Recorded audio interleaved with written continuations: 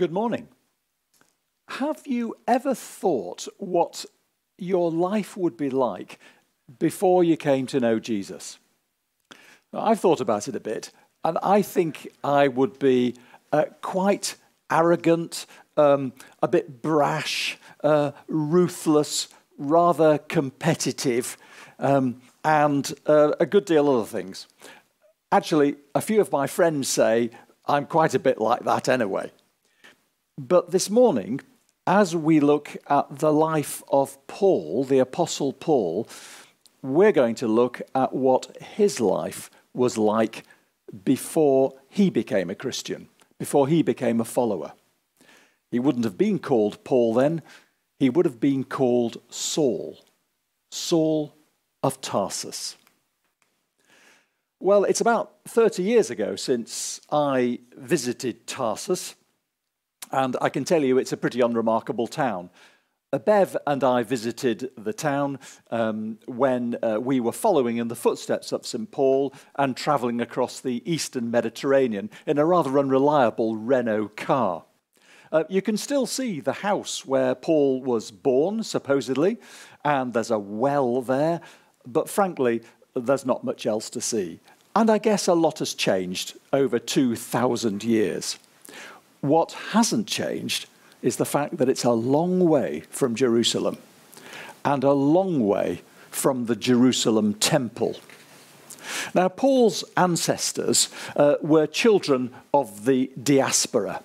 They had been driven out of Jerusalem by the Assyrians and later by the Babylonians hundreds of years beforehand. And like many dispersed communities, they would have hung on to their traditions very importantly. In fact, it's true that for many dispersed peoples, they're often more traditional than the people who are left behind, in this case, in Jerusalem. So following the Jewish laws and following in particular the Talmud, the Jewish scriptures, would have been incredibly important to Paul's parents and to him. Now, in the passage that you heard Emma read, Paul describes himself as a zealot. So not a word we think would be complimentary today, but zealotry and the tradition of zealotry goes back a long way in Jewish traditions, back to Abraham, back to Ezekiel, and back to a man you've almost certainly never heard of, called Phinehas. Now, if you read Numbers 25, you hear the remarkable story about how when the Jews were in the acacia grove, they decided to have sex with Moabite women. The Bible doesn't pull its punches, folks.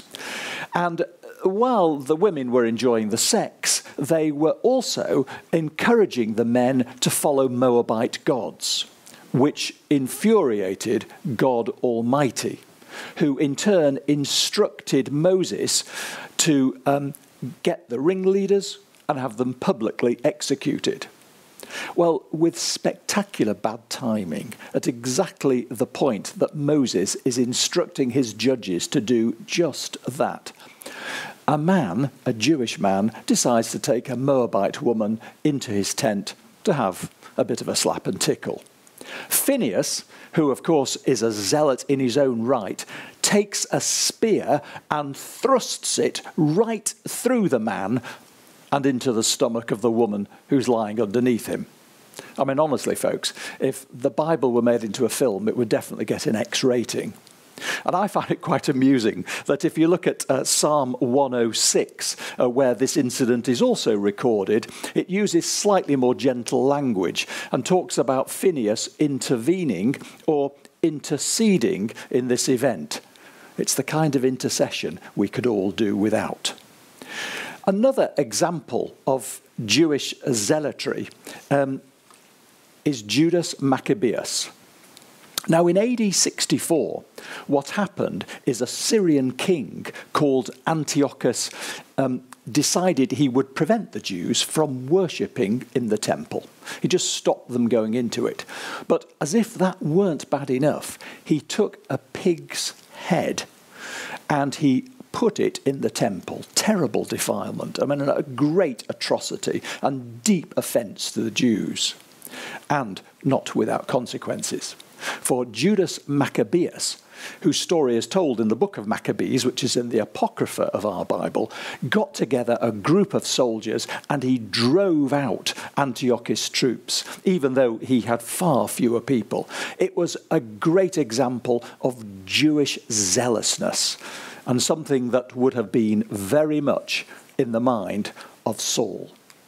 So Saul's life as a Jew was characterized by zeal. He would have followed the laws, he would have observed the Sabbath, he would have been careful with the food laws, he would have even tied parts of the scriptures to his arms and perhaps his forehead as a sign of his orthodoxy. And because he was bright, he was sent to Jerusalem by his parents to study under Gamaliel, one of the finest Jewish rabbis that there was. And it was there that he heard about Jesus. How outrageous that this carpenter from Galilee, of all places, this carpenter should claim to be the chosen one, the Messiah. That he said he would destroy the temple and in 3 days it would be rebuilt. He drove the money changers out of the temple. And he even said that in him heaven and earth came together. I mean, so fortunate that at least he had been crucified. But now his followers were saying he'd risen from the dead. Now his followers were saying he was triumphant over the grave. It was an outrage for a Jewish zealot, and it must have fired up the young Saul in a very powerful way. And then there was Stephen. We read in Acts chapter 7 that Stephen was the first Christian martyr. He was a very loyal Jew, actually, very respected in the Jewish community. But he became a Christian and he found faith in Christ. And Jewish followers who were offended by this made up stories about it and falsely accused him of saying that Abraham wasn't the person that he was. And so they decided to stone him to death. Even though it broke all the rules, the Jews actually couldn't stone people to death without Roman approval, and they didn't have that. Nevertheless, they did it. And as Stephen stood in the pit before the first thrown was stone, he said, "I can see heaven opened, and the Son of Man seated at the right hand of God." Luke in Acts describes Stephen's face as shining as he said this. And even though Paul approved of it, even though Saul was there with the cloaks at his feet approving of this stoning, I think this was a turning point for him. Because at this moment, I think as he looked into the face, the shining face of Stephen, he must have surely thought, there may be something in this. Well, next week, when we hear what happened on the road to Damascus, we'll see how that beginning of a transformation comes to a conclusion as Saul commits his life to Christ. But now, it's a long time later. It's actually 30 years later, AD 53. And Paul is in big trouble. He's had 3 successful years in Ephesus, preaching, and many people have become Christians as a result. But his popularity has backfired, and the local silversmiths, believing that his preaching about the one true God will undermine their ability to market Diana of Ephesus with silver images, have created an enormous riot in this theatre. I've stood several times in this theatre in Ephesus. It's enormous, and it was filled at the time with people. And as a result of this, we believe Paul was imprisoned afterwards. It was a very difficult time for him.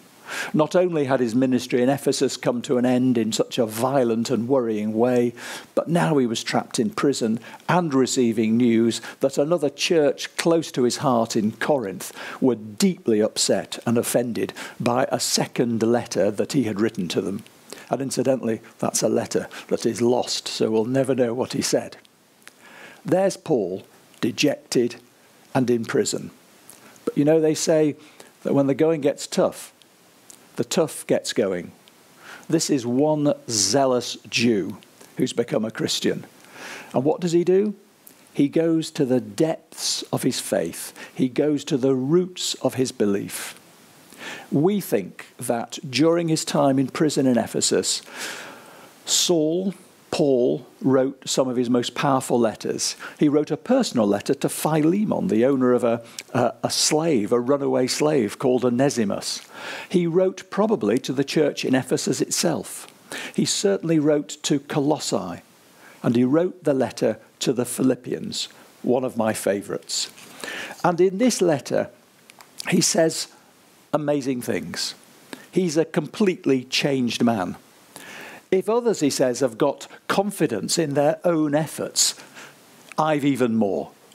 I'm a pure-blooded citizen of Israel, a member of the tribe of Benjamin, a real Hebrew if there ever was one, a member of the Pharisees, demanding the strictest obedience to the Jewish laws, zealous.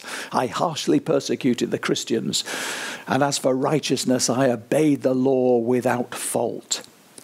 But, he says, I once thought these things were valuable, that they mattered. Now, I think they're worthless. Everything is worthless compared to knowing Christ. For his sake, he says, I've discarded everything, and I count it all garbage. Pretty strong stuff. And it prompts me to ask you a question. What about us? How zealous are we? You know, I think we can be proud that in the 21st century, if you look at some of the main movements of social justice, it's Christians that have been behind them. So if you look at all the work that's been done recently on modern slavery, who's led that work? Christians. If you look at food banks and for people who've fallen through the cracks of the welfare state, who's really driven that work in communities across our land? Christians. If you think about support for the family and promoting the family as one of the basic building blocks of society, who has done that? Christians. And if you think of the more controversial area of refugees, and it is a difficult area, but who has led that work primarily?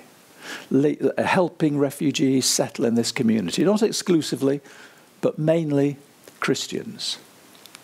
So we can be very proud of that. And yet, especially in this time of lockdown, as we're sipping our coffee, listening to online services, what about our zeal? Where's that? Where is our zeal for outreach? Where is our zeal for doing the 101 jobs that any church need to be done? Not all of them glamorous, but all of them worthwhile and purposeful. If I'm honest, and I look at my own life, I think I've lost some of that initial zeal that I had when I became a Christian, and which Paul so strongly demonstrates in his own life. And there's something else too. Jesus used a lovely story to talk about the value of the kingdom of God and knowing him as Saviour. He talked about the pearl of great price. He tells a story about a pearl collector, a man presumably who knew his pearls. And one day he sees an amazing pearl. Now, this is no ordinary pearl. This is the best pearl he's ever seen. And we don't know what the price was, but we imagine it was not as much as it should have been. It was still expensive, though. So the pearl collector, well, he sells everything. Maybe he sells his car. Maybe he sells his house. Maybe he sells a lot of his clothing.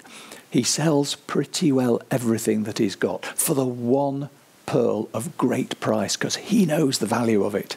He knows what it's worth.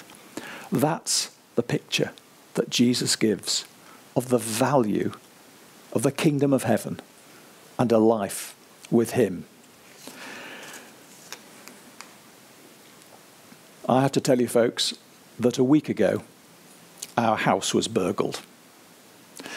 We came home, having taken a meal to friends of ours, we'd not been out that long, to find that burglars had taken a sledgehammer to our patio doors and smashed their way into the house. They'd been in every room, in every cupboard, in every drawer. It was chaos. As we walked through the debris of our house, we tried to make a note of what had gone. All my camera gear, all my wife's jewellery.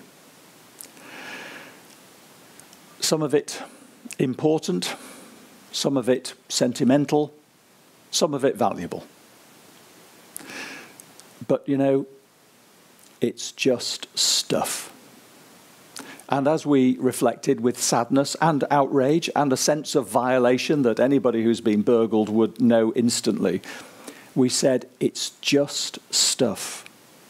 It doesn't really matter. It especially doesn't matter compared to the things that do. Our love for one another and our love and the presence of the Lord Jesus in our lives. When I compare it to his presence, his purpose, the comfort that he brings, I can cope with the loss. What would my life have looked like without Jesus? It would have looked very different indeed. If I'm honest, if I look at my humble achievements in life, I can't say that they're rubbish, that they're garbage, that they're valueless. But I can say that compared to knowing Christ, in the way that Saul the Zealot came to know Christ, in the way that, 40 years ago, I came to know Christ, well, they're just not up there at all. And in comparison to the joy of knowing him, they just fall away. So good people of Bessels Green, there you have it. Paul's love of Jesus made everything else seem unimportant. Saul's zeal, redirected to serve Jesus, enabled him to change the world.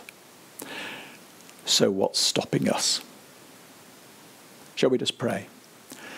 Lord Jesus, as we look at the life of Saul, as we look at the change that you brought on him, help us to have the same change brought on us. Help us to serve you. Help us to seek opportunities to care and comfort and share you in a world in such desperate need. Amen.